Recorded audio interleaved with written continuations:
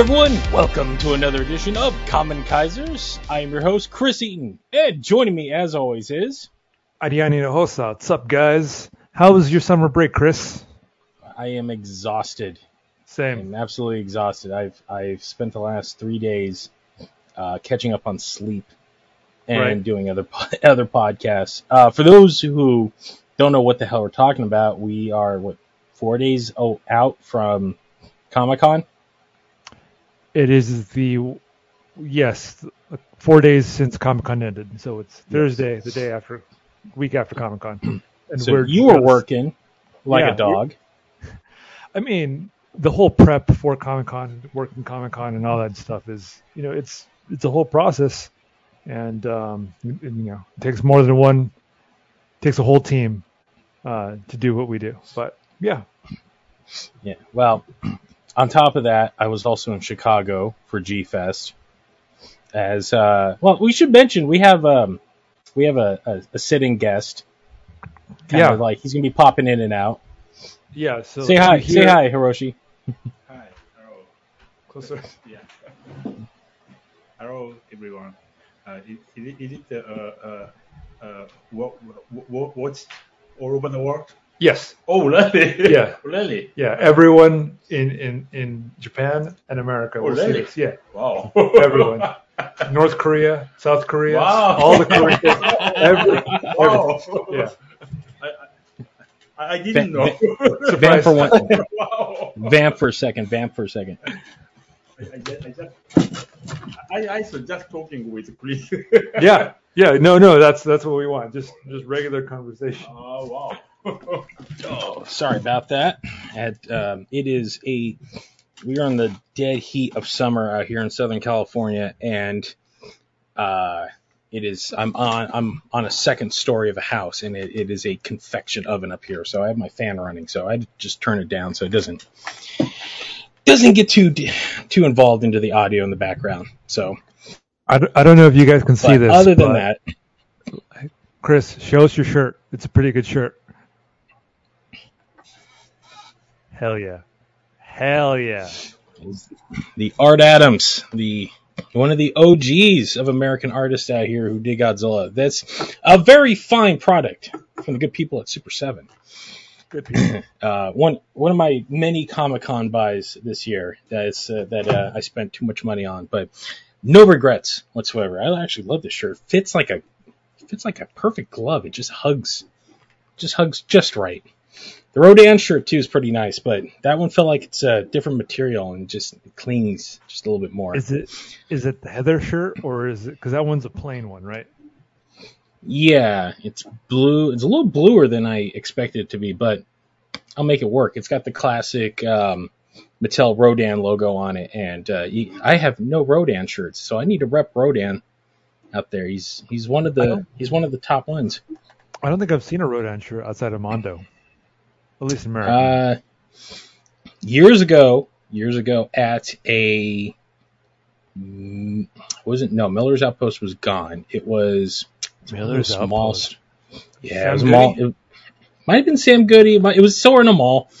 But I saw a Rodan shirt, and it was the... Do you remember the old VHS? The Video Treasures one? It was just the production still of Rodan, like, over the bridge? Yeah. It was literally just that image. They had no text or anything on it. They just made it into a circle. The only problem was, though, they only had it in small. Thus, I could not buy it. Yeah. Even then, even when I was much more dainty, I couldn't fit it as small. So, too tall for it. Yeah. So, yes, exhausted. I've been trying to catch up on work. Arian, I'm assuming you've been exhausted. You've been out gallivanting.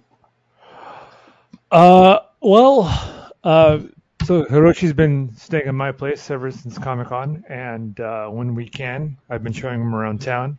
We went to a baseball game yesterday. It was a lot of fun. A lot of fun.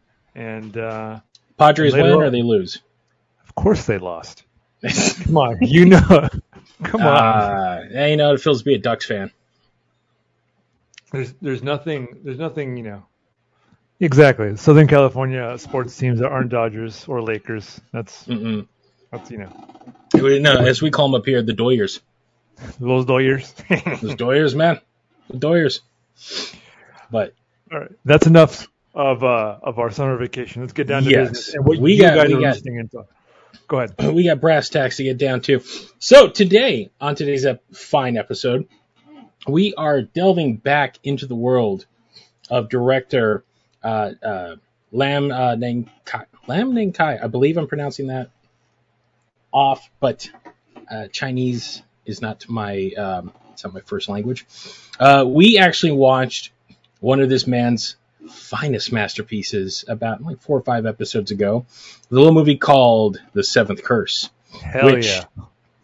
I'm so happy to turn Ariana into this movie because I think I won him over with my taste fully with this thing. Today we're going with a little bit of a lighter affair, but he got to play with a bigger budget with this one. And this one is actually based on a manga from Japan. What's the manga called? The manga is called, I believe it's actually called Peacock King. Is that right? That's a double check. Yeah, Peacock King. Oh no, Peacock. Spirit Warrior. That's the other. That's the subtitle it has with it too. So this was made in 1988. Got a release over here in America in 1989. And my word, is this a fun movie? I think that's the best way I can rack it up. Arian's kind of like rolling his eyes. Do you have No, these are these kind of movies that this show is built on, where you find these movies are not what you would call highly recommended by people. These do not show up on top 10 lists. You have to know someone who has a third generation VHS copy to watch this movie. It is a lot of what we want to see. There's a little bit of violence. There's a little bit of tokusatsu. There is a women's changing scene in a department store. There's a lot going on in this movie. There's amazing soundtrack. Oh my God, yes. Bangers. I completely forgot how good the soundtrack in this is. There's people wearing sunglasses indoors. Okay, we're gonna get into this right now. So go ahead. So this movie opens with some sort of archaeological site. There's a bunch of nondescript men doing something around this giant obelisk of sorts. The way I'm going to call these people, these nondescript people, are Seradian agents. Because what they're doing exactly, I'm not really sure. Doesn't matter. Because it's just to get to the point. And the point is that they've disturbed this sacred obelisk of sorts. It looks like a giant urn. And all of their equipment starts going haywire. The skies open up, raging with storm. And this devilish woman pops out, and she looks like she came out of a 1986 Vogue magazine. Her hair just so pompadourous and perfect. And there's always a wind blowing just right around her, even if there's no wind at all around her. And we are introduced to the witch Raga, who makes a proclamation that the Hell King is on his way back, and she will be using the Hell King's daughter, Asura, as her means of resurrecting this ancient evil. And this is where the movie gets running, because all this I call it Ghostbusters-esque chaos that goes on, because the effects are definitely a jump higher from what we saw with Seventh Curse. Seventh Curse definitely had a budget, like a smaller budget. This has got like a modest budget to it, and you can really tell in some of the shots. So, smash cut to Hong Kong. Actually, no, I take that back. We smash cut to Tibet, and a monk is, chanting in his temple in front of this large 3-faced Buddhist statue. And this is where we're introduced to one of our leads, Peacock.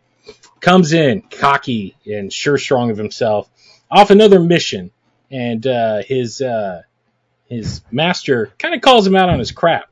It's like, what were you doing? He's like, I was off killing vampires. He's like, you were killing some thieves, and you're doing some stuff that you shouldn't be doing. You're not following your tasks at hand. He's like, come on.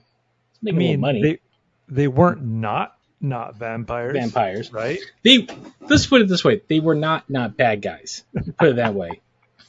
I mean, if you got some supernatural powers and there ain't nothing supernatural going on, you're gonna do a little free, little free work for yourself.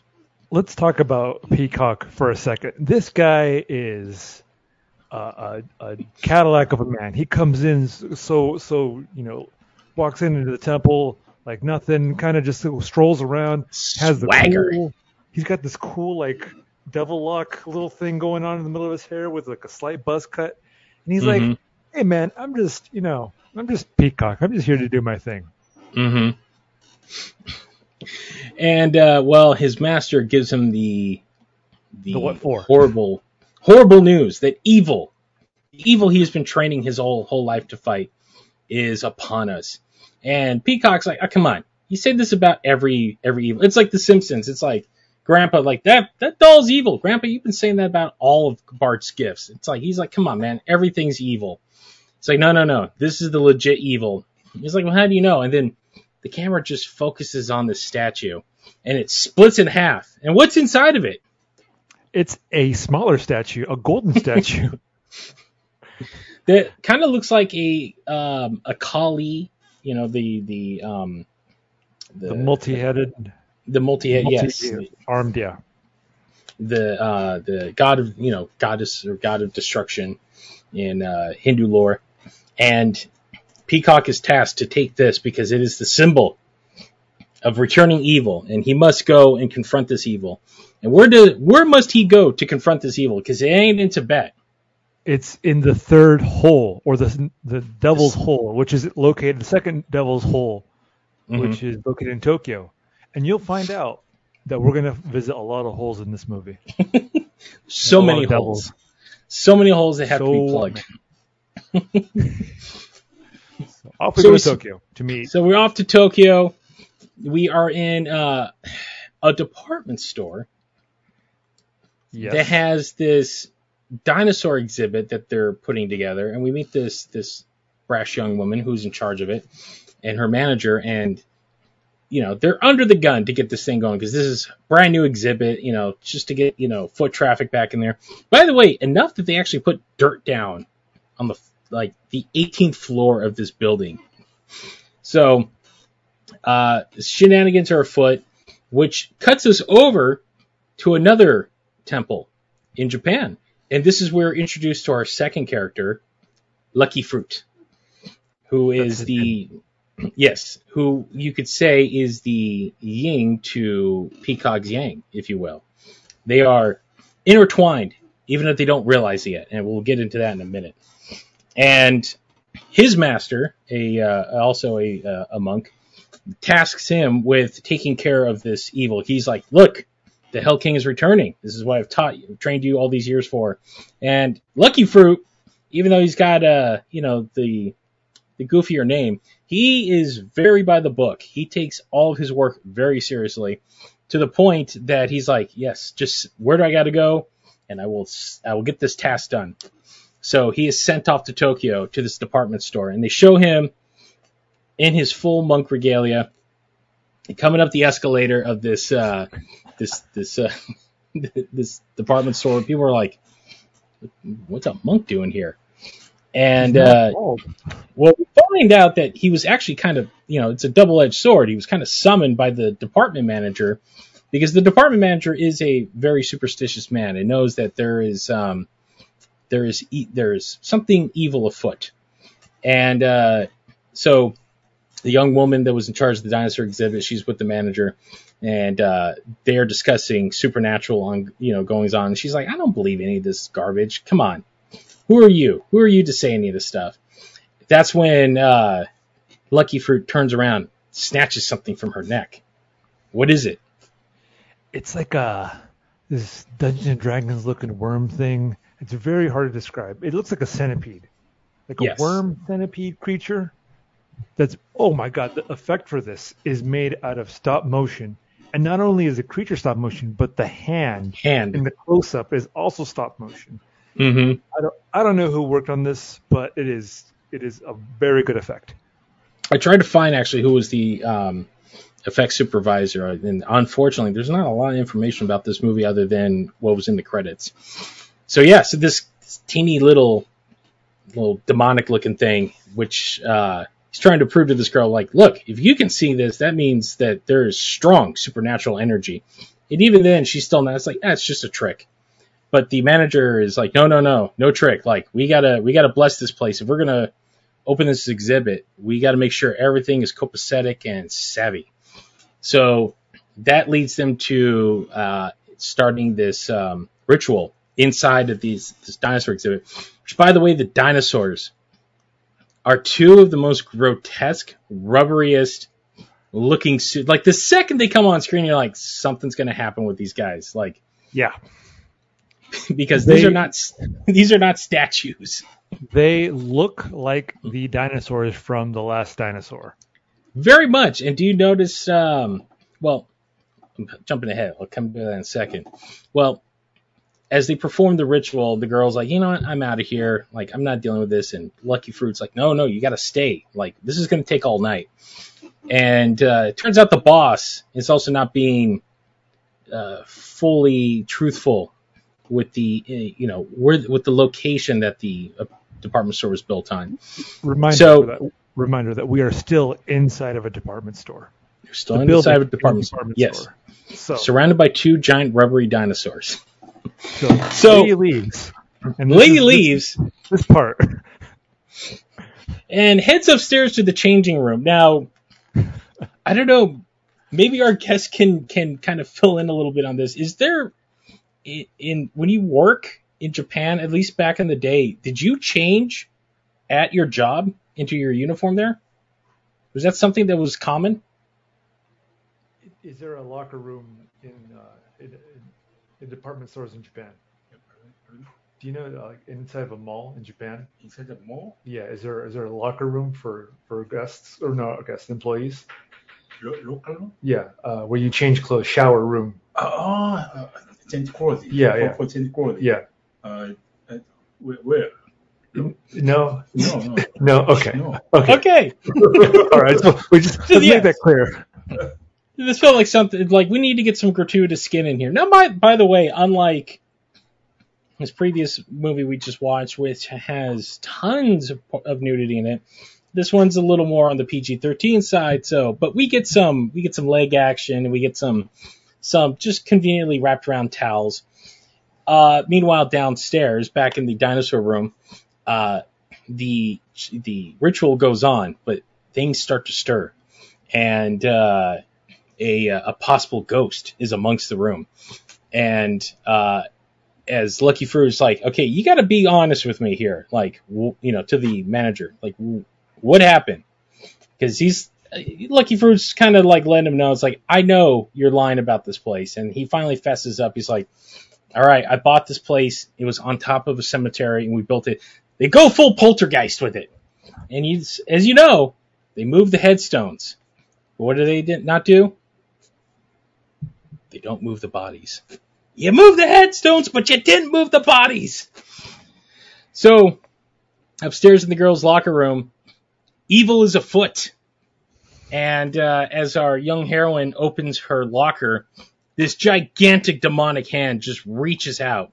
And Lucky Fruit is there in time with some wonderful, slapstick comedy thrown in of a man rushing into a woman's, changing room. You get the pervert, and stuff is thrown at him, but the giant claw coming out of the, interdimensional locker sends everyone else fleeing, to the point that now, for the first time, we actually see the power that these monks wield. He does this little chant and fires I don't know, would you say like it's kind of almost like a Hadouken? Like what Ryu would call? That's a good way to put it, yeah. Yeah. And severs the hand, but the hand is still alive. And thus he must completely destroy before it gets our young heroine. To which she finally says, all right, I believe you. There's evil afoot here. So they rush back down to the dinosaur room where evil has taken form. It has taken control. Possessed. It's possessed the two dinosaurs. Which yes. start roaring. And there's a very familiar roar in there. If you watch enough giant monster movies, it's almost as if a giant turtle was in the room. I don't know if you noticed that. I did not notice that. Yeah, they recycled Gamera's roar for the T-Rex. Nice. The classic Gamera. So a fight with this giant rubbery dinosaur that looks like it came from the last dinosaur ensues. And this is where, out of nowhere, Peacock shows up. Peacocking it, by the way. And the duo take on this hellish dinosaur of sorts, which Peacock uses his... It's fully animatronic, by the way. This is I would say 12 feet tall. Yes. Maybe 20. And versus two regular sized dudes. And they're flying. This is where the wire work comes in. They're throwing daggers. They're throwing spells. They're it's like Crouching Tiger, fully visible dinosaur.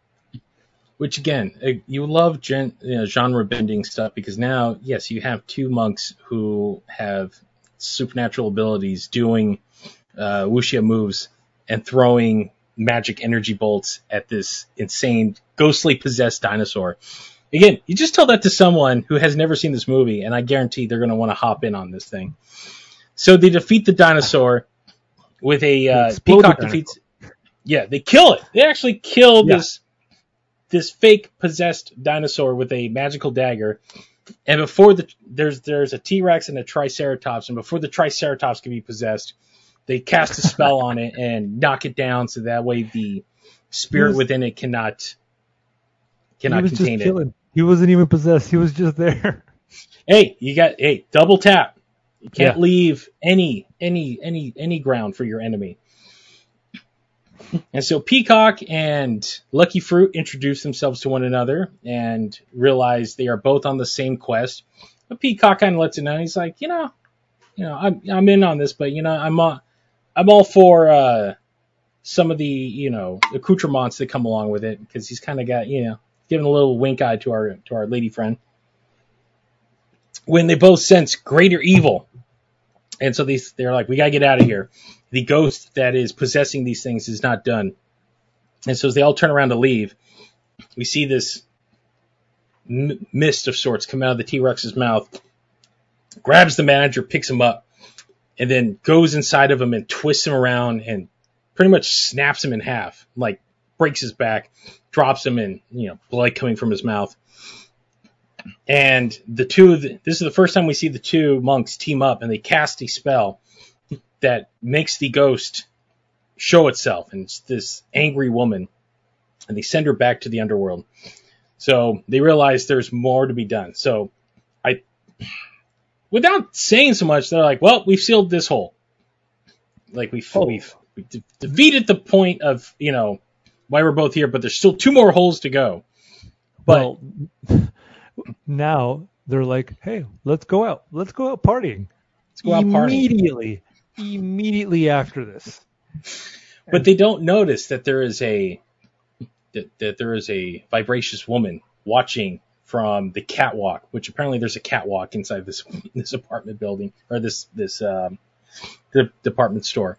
And we see that there's still more evil afoot. But we go to a really swanky club where drinks are being had, and our heroine is like, well, I don't have a job anymore because my manager's dead, which I didn't realize that's how that works, but okay. I would assume a corporate structure has things in place to make sure that your job is still, God forbid, someone of the higher chain passes away. What sucks is they were advertising the hell out of that dinosaur exhibit. Mm-hmm. It's supposed to open the next day. Yeah, there was advertisements all over the wall. There was like a banner outside the apartment building. Sucks that she lost her job. I guess that means more dinosaur exhibit. But at least she's alive. But meanwhile, they're in this club. They're drinking. They're having a Peacock is peacocking. Yeah, he's dancing. He is peacocking, and they are blasting some old school hip hop in the back. Like I couldn't figure out. I couldn't figure out who it was. It was just some song from that time, but it sounded like some old Fat Boy stuff. Yeah. I'm surprised they didn't bring out a cardboard and start. Yeah. With the turntables and everything. And that's when they are told, okay, we got to figure out what this next hole is going to be. And we got to make sure we're there in time. But the girl decides, I'm going to come along with you because now I don't have a job. I don't have anything else to do. So let us go on an adventure because I've seen some stuff and now I have to see this through. Which, by the way, she has no skin in the game whatsoever. This girl just comes along because now she's bored. And what am I going to do? Sit at home and mull over the fact that I was attacked by a giant claw and possessed animatronic dinosaurs? No. Got to see more. But before we do that, we got to have some more fun. And for no reason other than to throw in either to pad time or something else, they go to a little theme park, which I believe they're still in Japan, I believe. Yeah. And I don't recognize it's got a giant roller coaster and a giant Ferris wheel, so I'm not sure exactly where they were, but she's they're Peacock and Lucky Fruit are showing her a good time. They're kind of using some of their powers to, make the rides go faster, which causes some unintended chaos. People are thrown about. They got to save a poor girl. They got thrown up onto the Ferris wheel. And then they realize their next road of their mission lies in Hong Kong, and they must be jettisoning away. Meanwhile, back in Japan, this clan of evil-looking men, led by the great Gordon Liu, who, man, just a. Could you remind our viewers who Gordon Liu is? For those who don't know the great Gordon Liu, if you've never watched a Hong Kong movie in your life, he's most famously known as the leader of the Crazy 88s in Kill Bill. He's the main dude when they all come in and they do just, the ball guy, when they do that quick hard shot on him, he goes, ah! That's Gordon Liu. He's awesome. Like, you should definitely go back and watch more Gordon Liu movies. It is most important in one's life to get as much of Gordon Liu as you can. So we find that these unscrupulous individuals are the Hell Sect, and that Lucky Fruit's master betrayed them years ago, and that his mission is in the way of their leader's plot to bring back the Hell King. So they are sent along to go find where Lucky Fruit is. And they find Lucky Fruit's master just meditating in front of a waterfall, like all monks do. And you know what? They are also the most polite bad guys I've ever seen in my life. Because they roll in and they're like, hey, old man, where's your little buddy? He's like, he's gone. I'm like, well, we got to kill him. It's like, yeah, well, that's not going to happen. They're like, well, we're going to have to kill you. He's like, come on. I'm an old man. What are you going to get out of that? And, it's the kind of honor among thieves kind of thing. They're pretty much just like, look, just tell us where he's at so we can get this done for our master. We won't kill you. We'll let you be, and we'll just let Armageddon happen. He's like, that's not going to happen anyway. And then he does the thing where he wasn't going to do it. He's like, besides, you're never going to catch him anyway. They're in Hong Kong. Nice. Thanks, bro. Yeah, dude, sweet. Sell out your boy. So, smash cut to Hong Kong. We have no idea how anybody has paid for anything, especially for the air travel, because this is brought up a moment later when they take a taxi to the location they need to get to, and they don't have any money to pay for it, and Lucky Fruit uses his supernatural abilities to bring the meter down to nothing, and then they bolt and make a quick getaway. So they are met back up with Peacock, and they find that the next entrance is it's below the sewers of Hong Kong, which now we're getting into what feels like some great Big Trouble in Little China moments, which I was getting that vibe from this movie the entire time. I don't know if you were feeling the same way. I was getting a whole Alien Xenomorph vibe toward the end. Which plays into some of his other movies.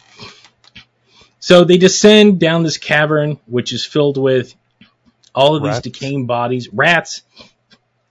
Peacock finds a happy little iguana living under there, and clean random iguana. Clean random iguana. Maybe just hanging out with the rats, having a little snack here and there. And they are led down a tunnel to a large room, and at this point they're joined by two other gentlemen who are photographers. And you're looking at this. I didn't even think they had names. I forgot their names. I think I looked away for a second, and then there was two people following them. I'm like, who are these dudes? Exactly. But if you know your horror movies, they're there for a reason. And when they ascend down into this cavern, now the bigger story starts to unfold. They come face to face with Asura, the daughter of hell, the virgin daughter of hell. And Peacock King kind of takes one look at her. He's like, oh, no. She's not our enemy. Which Lucky Fruit's like, no, she's the daughter of the king of hell. And he's like, no, she's got a good soul. Like, we cannot take her on. There's something more going on here, which is where the evil demonic witch Raga comes in and kind of lays out her plan that she's using Asura as her avatar to bring forth Armageddon and to lure her father into the real world. It's a very Raven and Trigon, if you know your Teen Titans. It's a lot of that. And thus another battle ensues, which goes completely bonkers, which is the thing this director does best. Is this the part where she transforms? Yes, it is. Oh my god. Okay. How do you describe this? This guy must have seen The Thing, John Carpenter's The Thing, 10 minutes before making this movie. She straight up reverses herself. She looks like the guy from Extro. It looks like The Thing, essentially. But on all fours. She contorts, like her back flips like a transformer, like going from car mode to robot mode. Like her skin burst open, her hands like tear apart, and these demonic claws come out. Just these pulsating sacs kind of form on her. And the best part, her head extends, and she's got this long neck now, and her face cracks open, revealing a gigantic, like, mouth that's just riddled with teeth, like all around. It's like a circular mouth. And on each side is her old face. And this is a delightful mixture of practical effects and stop motion. Like, what did you think of the stop motion in this scene? There's shots of this scene specifically where the creature is moving. What's her name? Raga? Raga, yeah. In demon form is moving, and the camera is moving with it. And I was so impressed by that. Especially if you consider how hard it is to do this stuff. I would say it's, you're looking at Phil Tippett, like unpolished Phil Tippett work, especially with the camera work, the way the creature moves around. It's hard to predict where it's going to be. It's hard to say where the creature's going to move around because it is this horrible, I don't know how to describe it, but it has an anatomy, and watching it move around, you're like, okay, I get it. I understand that the arms extend. I understand that the head splits open, but yeah, it's great. And the way it moves, like it's almost like it centers like on the gimbal, like the top will move, but the bottom will remain. So it can kind of do these weird, like little flips and stuff like that. And it paces kind of like a jaguar. And yeah. And then it launches its attack on our group. Our cameraman gets his head bit off. His face is completely torn away. The other gentleman runs for his life, and he gets a extendo claw through the chest, just right through, like just completely torn apart. And Peacock and Lucky Fruit now have to take this thing on. To an extent, they can actually kind of get their asses handed to them for a minute, because this thing is very powerful. And Peacock is determined not to let Asura be taken by this thing. And Lucky Fruit's like, well, kill her, we can end all this. And he's like, no, we will not do that. So Peacock is trying to defend Asura while Lucky Fruit is taking on this monster, and they kind of switch back and forth, duties of fighting. At one point, it has Peacock pinned down, and he's holding the mouth, agape, where then Lucky Fruit comes in with another one of his Hadouken attacks. They team up, awesome acrobatics. It's a combination of practical effects and stop motion with fighting this thing. And there's a fantastic scene when Raga in her demon form attacks Lucky Fruit, and there's a shot of the stop motion creature with its arm extended and Lucky Fruit on the other side. And of course you can see where the cut is.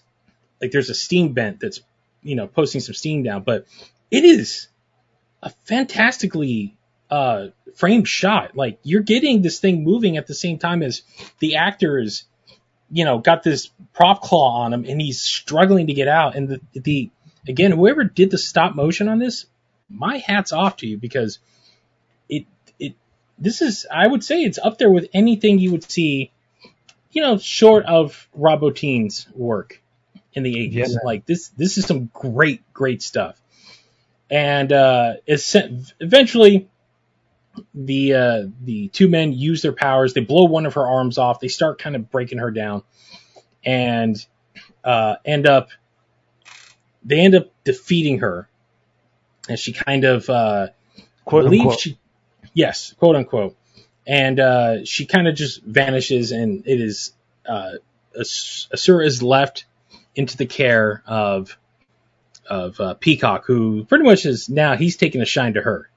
So you got this monk whose main goal is to defeat evil, and now, he's fallen for the daughter of the devil. This is a union that is not supposed to happen. So, what to do? And Peacock says, we must go back to my master. So we must go to Tibet. And magically, we are on our way to Tibet, where they by car. By car. They roll into the temple. Peacock's master is there. Is like, is that who I think it is? He's like, yes, but you know what? We can't kill her. She has good in her. If anything, our job is to destroy evil, not good. And his master begrudgingly regrets, like, fine, let us keep her safe. So this leads to the backstory of our heroes. So Peacock's master, describes how years ago they were actually part of this demonic sect who worshipped the Hell King, and they realized the error of their ways. And these two boys were meant to be killed, but they couldn't allow it to happen. So we find out that Peacock and Lucky Fruit are actually brothers. Cue the music. And that they were both saved by their respective masters, who were buddies inside of the same sect. And they decided, no, we'll split them up, because you don't want to leave the keys, laying around in the same spot where anybody can get to them. They were both trained in the ways of demon fighting, and that their destiny is to defeat this demonic entity that will one day rear its head. And so now this news is dropped on them, and they're like, oh, okay, well, I guess we're brothers now. A lot of this starts to make sense. So it's around this time that Gordon Liu and his band of miscreants roll into the temple. And so they take Peacock and Lucky Fruit take Asura and our heroine off to hide in the shadows, and the monk is left to face these dastardly bastards. And there's this whole rigmarole back and forth between the two of like, look, Gordon Liu's like, hey, come on, just turn over your boy. Let's let Armageddon happen. And of course, Monk's like, we can't allow that. Are you nuts? Of course I'm not going to do that. Look, I'm giving you a chance. I know you're not a bad guy. Your mind is filled with all this religious nonsense. Turn over a new leaf. I'm giving you one more chance. And of course, Gordon Liu says no and slays the master of Peacock, which Peacock, of course, has that moment of his dying master in his hands and tells Gordon, all right, you called down the thunder, now you're going to get it. And this fantastic martial arts fight happens. Like, again, this movie it's a buffet of wonders. It has everything you need in it. And this awesome fight between Gordon Liu and Peacock goes down. He's taking on 10 men at once. Candles are flying. Swords are being drawn. And you know what? Peacock kind of holds his own for a minute. It is until Lucky Fruit comes in. And that's when Gordon Liu realized, oh, you're both here. Cool. You just made our jobs that much easier. Because now we can kill both of you. And of course, Lucky Fruit's like, that's not going to happen. So an even bigger fight ensues. And there is a point where our heroes are kind of backed into a corner. Like, they get their asses handed to them a little bit. But it all stops. Just out of nowhere. When Lucky Fruit's master shows up, and he's got this staff in his hand. This guy shows up like Gandalf in The Two Towers, but he's dressed like Raiden. There's like the backlight is behind him. There's wind in his hair, and he's holding this stick, but not just any stick. He's got the devil stick. Got the devil stick, which belonged to the leader of the Hell Sect, and he makes the decree. He walks in and they're like, what are you doing here? And he's like, well, I came to shut this party down. They're like, well, we're going to have to kill you too. And he kind of points the stick at him. He's like, you're not doing that. They're like, well, our leader said so. He's like, I killed your leader. Now I have the devil stick and you must obey me.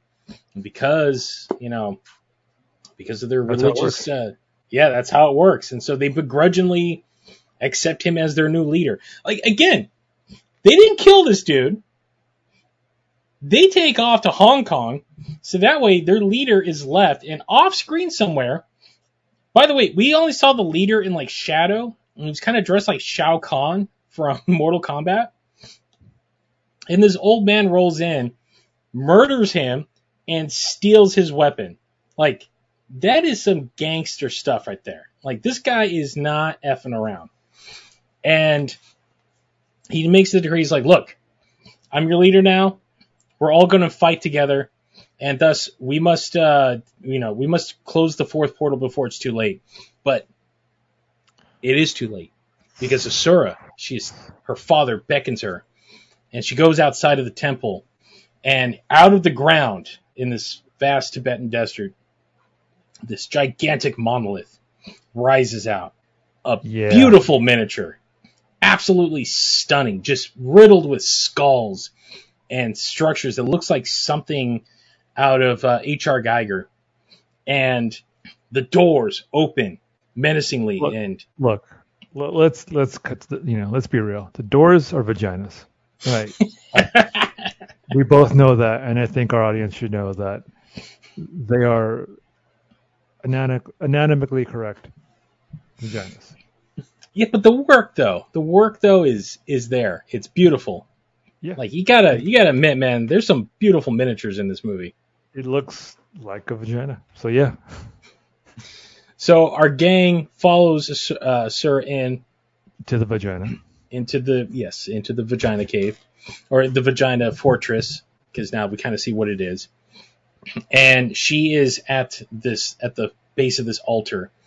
And her eyes start glowing. And her body radiates this mystical energy like she's turning into a Super Saiyan. And Peacock is like, don't do it. But she has no choice. She summons her father against her will. And the ground splits open. And again, the miniatures and the blue and the blue screen work in this, The because first this shot, gigantic hand. Oh my God! Let's take a second to describe the Hell King.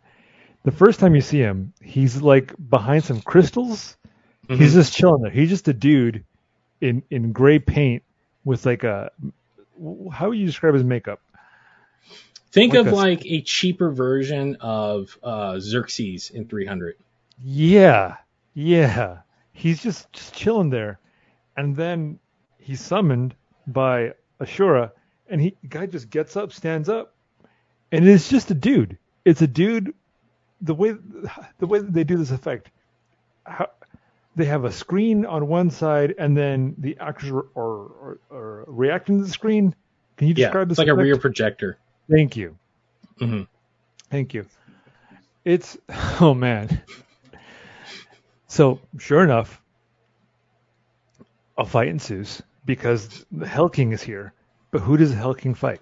He fights the rest of the goons of the Devil Sect, and one by one, smack, smack, smack. Just it's like I completely spaced. There's a sequence right before this, before the Hell King comes out, where Raga makes her last stand. Oh right. I completely spaced. Yeah, we jumped. So let's curtail back for a second because I forgot. Raga's there, and she's the one that activates Asura to summon the Hell King.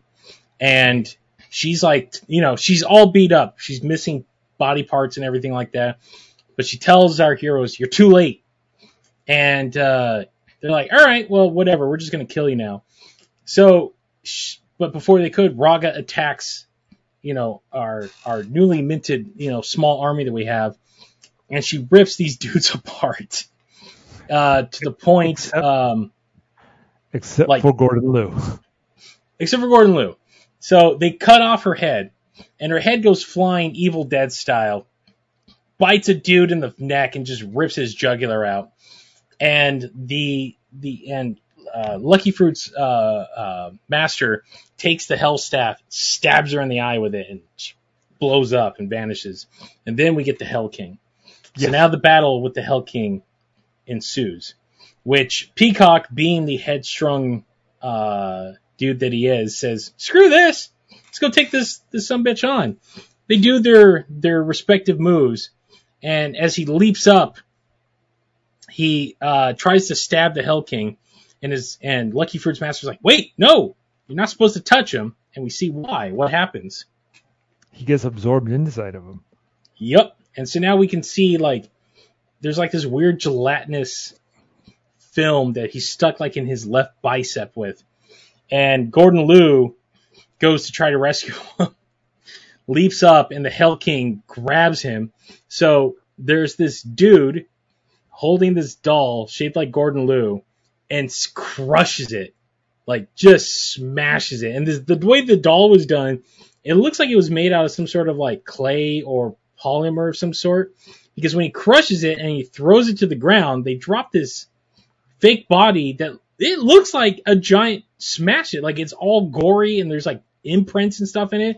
And there's just this mass of Gordon Liu laying in front of them. Twitching and just... Yeah. And the Hell King really doesn't do anything. He just kind of stands there for a minute, kind of grunting, yeah. This sequence reminds me a lot of Attack on Titan. The way they just get smacked around. Yeah. So this is the moment, our hero moment, where Lucky Fruit is told, you must attack. And he's like, "Peacock's in there." And he's like, "There's nothing we can do. One of you is going to have to sacrifice yourself for this. This is for the greater good." But Lucky Fruit's having a moment of doubt. He can't do anything. And before he can act, Asura, now freed from the hypnotic control of everyone around her, says, "I will do it." And she sacrifices her powers and turns into a fireball. And just shoots herself right at her father. And in doing so, this giant explosion happens on him. And she hops back down with Peacock holding her. And he tells her, "Why? Why did you do this?" He's like, "No, I did it because you saw the good in me." And so gets Asura out of the path of destruction, and this is where the monk, the head monk, tells him, is like, you two can only do this together. Which I was like, wait a minute, I thought one of you had to sacrifice yourself 5 minutes ago. So I guess the rules change as it is needed. Right. And so he tells them, focus, and fight together, like Jimmy and Billy Lee in Double Dragon. And so they start chanting, and the Hell King starts growing weary. He starts letting out a roar, and he tries to advance on them, but this giant energy curtain opens up, and he can't touch them. And they start glowing, and they start lifting into the air. And this is where the master is displaying. It's like, at last, the Peacock King is here. He said it. Said the name of the title. And this giant, beautifully animated, like ethereal peacock forms, and just starts enveloping the Hell King, and a giant explosion occurs, and there's a bright ball of white light, and the dust settles, and the Hell King is gone, and Asura, the master, and our heroine are left wondering, what are the fates of our heroes? And the master's like, well, I believe he sacrificed themselves for the greater good. Not so. So I forgot to mention that when they destroyed everything, the whole fortress just kind of vanished. It just disappeared. So they're left out in the Tibetan desert. And as our heroine is sad, she's like, no. They couldn't have died. The 80s synth music starts hitting, and the beat starts getting higher and higher. And over the horizon, what do we see? We see our two heroes. Our two heroes. Ashura. Who's holding Ashura? Is it Peacock or is it? It's Peacock. Like these two. She's riding on his back. This reminded me so much of the ending of Independence Day when Will Smith and Jeff Goldblum are just walking out of the desert. I'm like, hell yeah. I got up at this point and was like, this movie. This movie, man. It won me over. They reunite as the 80s synth wave hits its peak. Credits. Hell yeah. You're sitting back, you're like, God damn, that was a fun ride. This is a fun movie. My God. So if you watch things like Rikio, or you've actually gone back and you've listened to our episode and you have seen the brilliance that is the Seventh Curse, you're probably like, man, this director, he's known for doing his more outrageous stuff, but you know what? This actually shows he's got some range.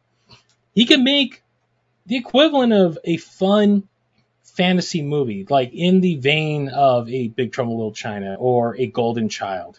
Like this is an adventure movie at heart that has a little bit of gore here and there, but it's fun. It is so much damn fun. I don't know if again, your thoughts. I am really glad I got to see this movie. I'm glad that this is on the list, and I believe more people should go see this guy's movies, Peacock King, Seventh Curse, and we got another one coming up pretty soon. This is great. This is wonderful. There's a lot that we didn't talk about, like when Lucky Fruit finds the demonic hamburger. That's right. There's a lot that we left out on purpose, so you guys can go check this out. Us describing things, it's very hard to describe because there's a lot going on. It's a visual feast of a movie. Yeah, you are not bored. This isn't a movie you're like, all right, and here's a slow part, because this movie moves very quickly. It's what, an hour and a half at the most. It's 90 minutes. It is exactly 90 minutes long. Yeah, instead of going out and watching Oppenheimer or Barbie or whatever is going on this weekend, go watch this movie. This is so much fun. I keep reading Ghostbusters, but the effects felt very Ghostbusters-ish. The old blue screen tech, like all the ghosts were like rear projected. what they call ghosts. They're actually more monsters than anything else. But that's it. That's the difference between the lores. But the creature designs in this thing are wildly original. Again, seeing stop motion, like done like this. Again, it's either the moment you brought up with the little hamburger imps. I was just flashing back to watching Subspecies as a kid. Wow. That's a deep cut for those who don't know. So, but it's beyond charming. It makes me wistful for days when practicality was used because you had to. You had to be far more creative with the limitations that were given in front of you. And as I said, this movie clearly had a budget. There's a budget here. Like there's a lot of blue screen effects, stop motion. There's a ton of practical effects. Like this movie is heavy on practical effects as well. And the aforementioned dinosaur fight, the fight with Braga in her demon form at times, just the sets, like it all looks like this. There was some Golden Harvest threw some money into this thing, and it's charming. Like the two leads are beyond care. Like they are walking charisma factories, especially Peacock. Like the fact that he's wearing the shades inside the club because, when the sun shines on you 24 hours, when the sun shines on you all day, you got to wear sunglasses. I'm misquoting my science project, but it's just like fun. I miss this era of movies. The 80s was a magical time for this kind of stuff because people try this kind of thing today. They don't understand the limitations that they have. And half the time, when you're doing a horror fantasy, like it usually leans more to the horror than the fantasy, but this perfectly balances both. Like I said, it is a buffet of a movie. You get a little bit of everything. You get martial arts, you get horror, you get fantasy, you get all kinds of stuff. Like if you cannot enjoy this movie, then I am going to venture that you have no soul and a black heart. That's fair. That is fair. I think that's totally fair. Yeah. So, which I'm hoping this now gears you up for when we eventually do the sequel.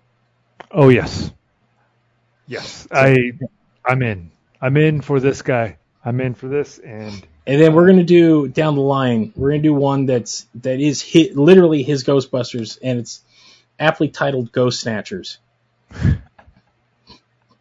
And you want to talk about practical effects and gore? Oh, this one's got it in spades.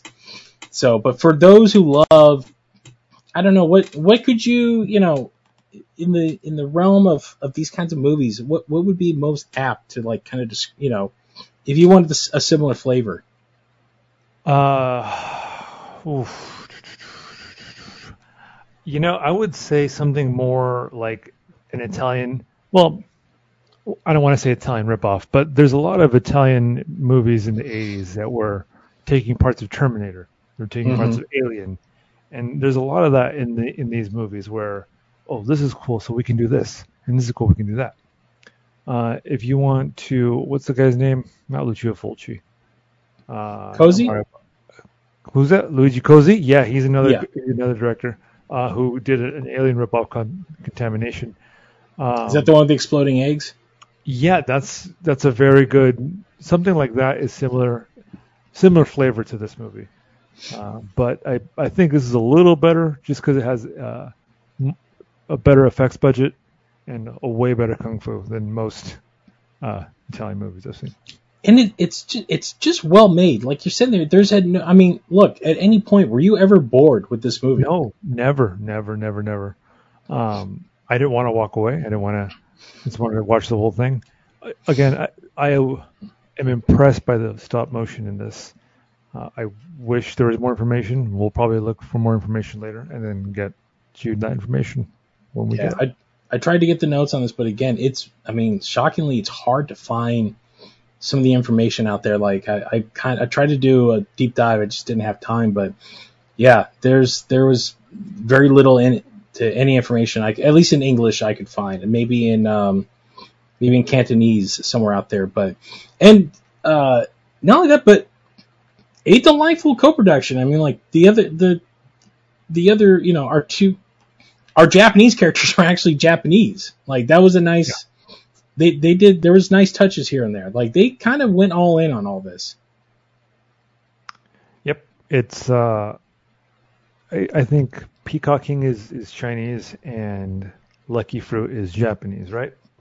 Well, they're brothers, so they're wherever they were. Well, the actors are. Well, yeah, the actors are. Yes, but yes, yeah. that is the casting. Like again, like they just didn't throw anybody in there. Like they casted properly, which hats off. It's a nice little detail that you don't see a lot today. I was looking a little bit into this as far as on the whatever the Wikipedia thing. I was surprised to see this was distributed by Toho.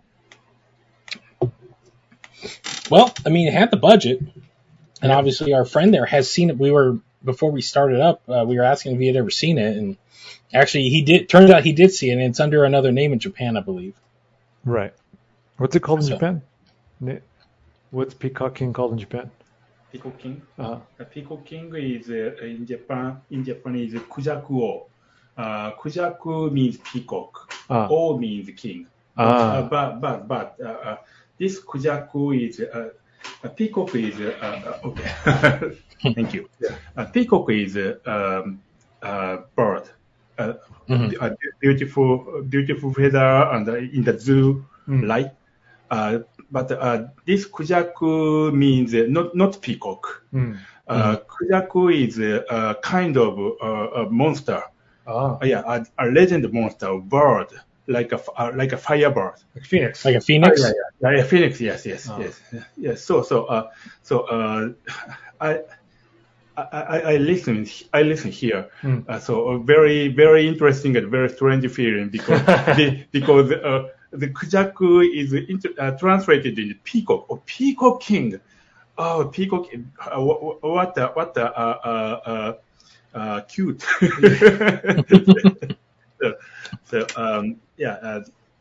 So Kujaku is a very very popular in Japan. I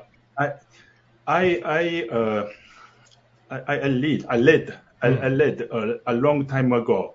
So I watched the movie, but I already forget the story. So I'm interested in it to listen here. Chris did it. He's explaining very good. Yeah, very good. Did you ever read the manga? Yeah. You were a fan of the manga? Yeah, Peacock King is very popular. Really? Yes. We never got it over here. We got the OVAs, the anime, the OVAs. Yeah. We got those in the early 90s, but beyond that, we never got any of the mangas or anything over here. How did you watch Peacock King? In the manga? You said you watched the movie? Yeah. Do you remember when you saw it? When? Yeah. I was in the theater. Oh, really? Yeah. Wow. Yeah. So a long time ago.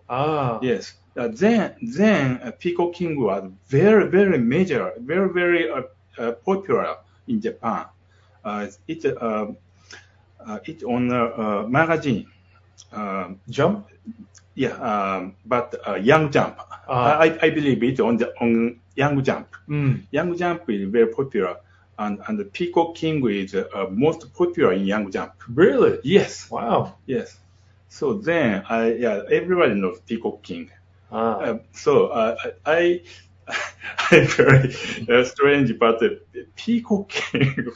What a cute name. but I very enjoyed it. What do you remember if it was well received in Japan? Did the Japanese like it? Yeah.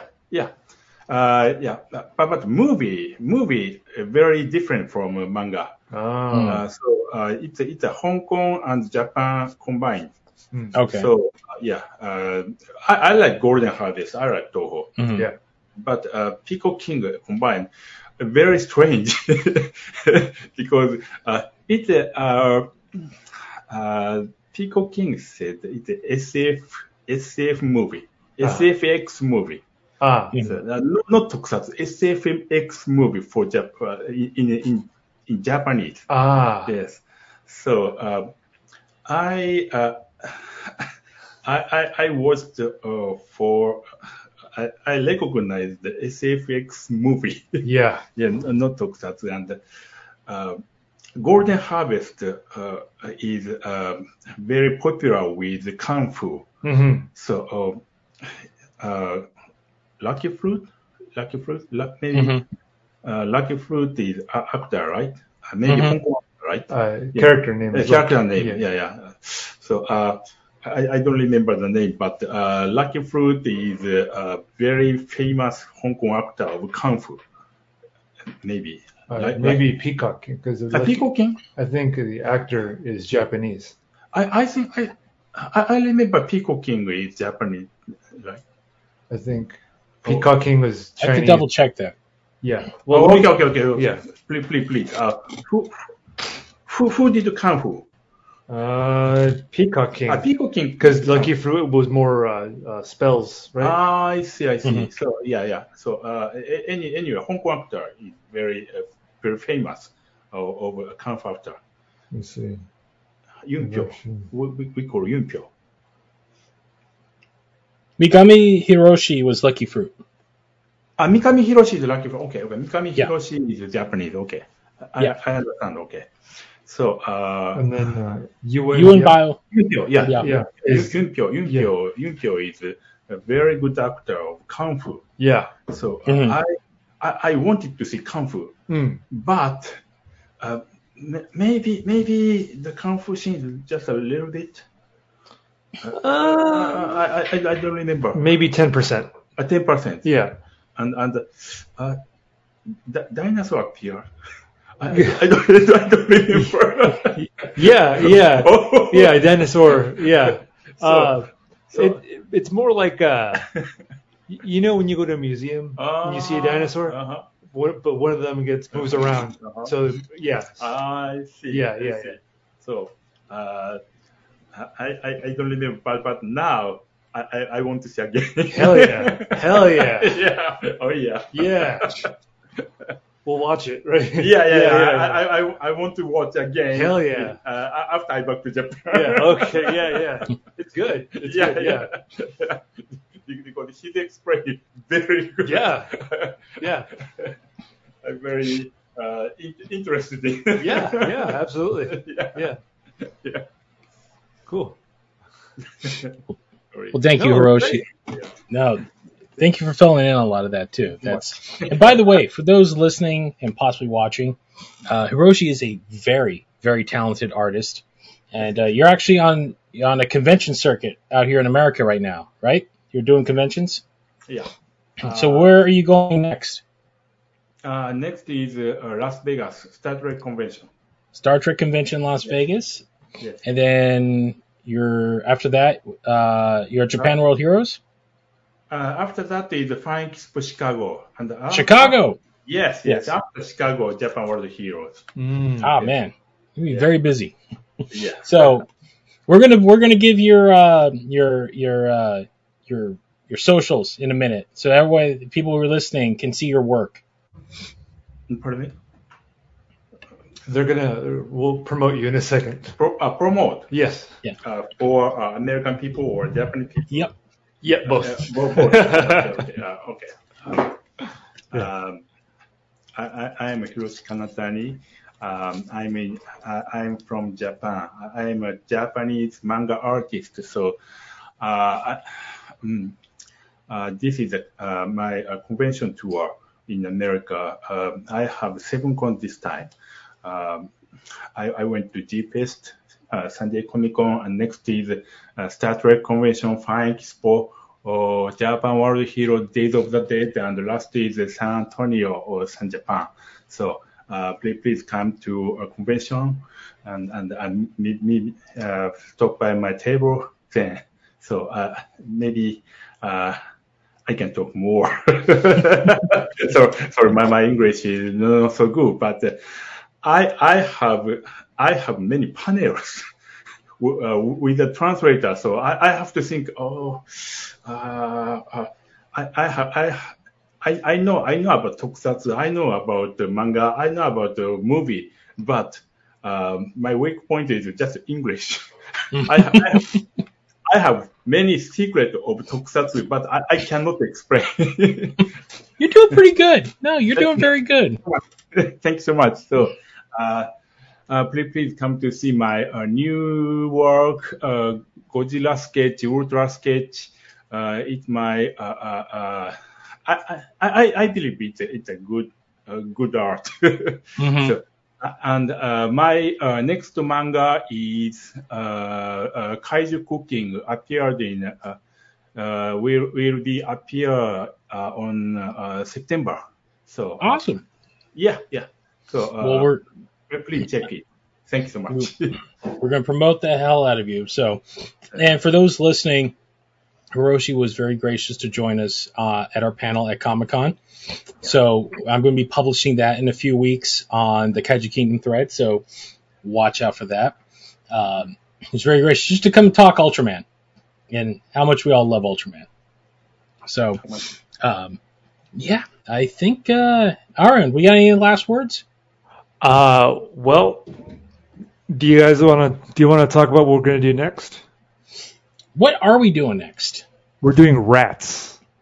Oh, yes. This is an Aryan movie. So he proposed this to me. And this is an Italian 80s sci-fi movie about rats. Rats Knights of Terror, I think is the official name. So if you want to watch that with us before the podcast, you should probably do that now. I definitely should. Actually, this is I've only known of this movie through Tales of Lore. So when he proposed this, I'm like, all right, I'm in. So it looks like great Italian sleaze. Oh yes. Oh yeah. Oh yeah. I can't wait for you to watch this. All right. Yeah, we're definitely getting into the okay. So I've already pitched, Aryan's. I've already introduced him. Like, okay, Aryan, start. What do you got? What do you got that I haven't seen yet? And believe me, there's a lot that I haven't seen that he's seen. So we got a nice long list of fun stuff for the next couple of months. So strap in, stay tuned. And on that note, you can find us online at the Kaiju Kingdom Podcast because we are under that banner. So on Twitter at the Kaiju Kingdom, at facebook.com/the Kaiju Kingdom Podcast, and along with that, we are also on Instagram, also at the Kaiju Kingdom. Our actual website is thekaijukingdompodcast.com. If you don't like streaming, you just want to download right to your device, you can do that with all of our episodes there.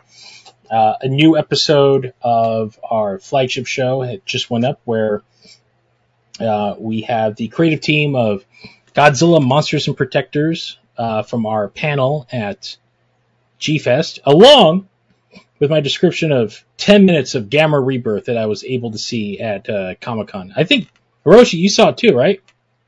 Yeah. Saw the Gamma panel? So, a lot of fun stuff with that. And, yes. So, on that note, the next time we will see you, we'll be discussing rats. So, for myself and Ariani Nohosa and Hiroshi Kanatani. Thanks for listening, guys. And we'll see you next time. Bye, guys. Bye.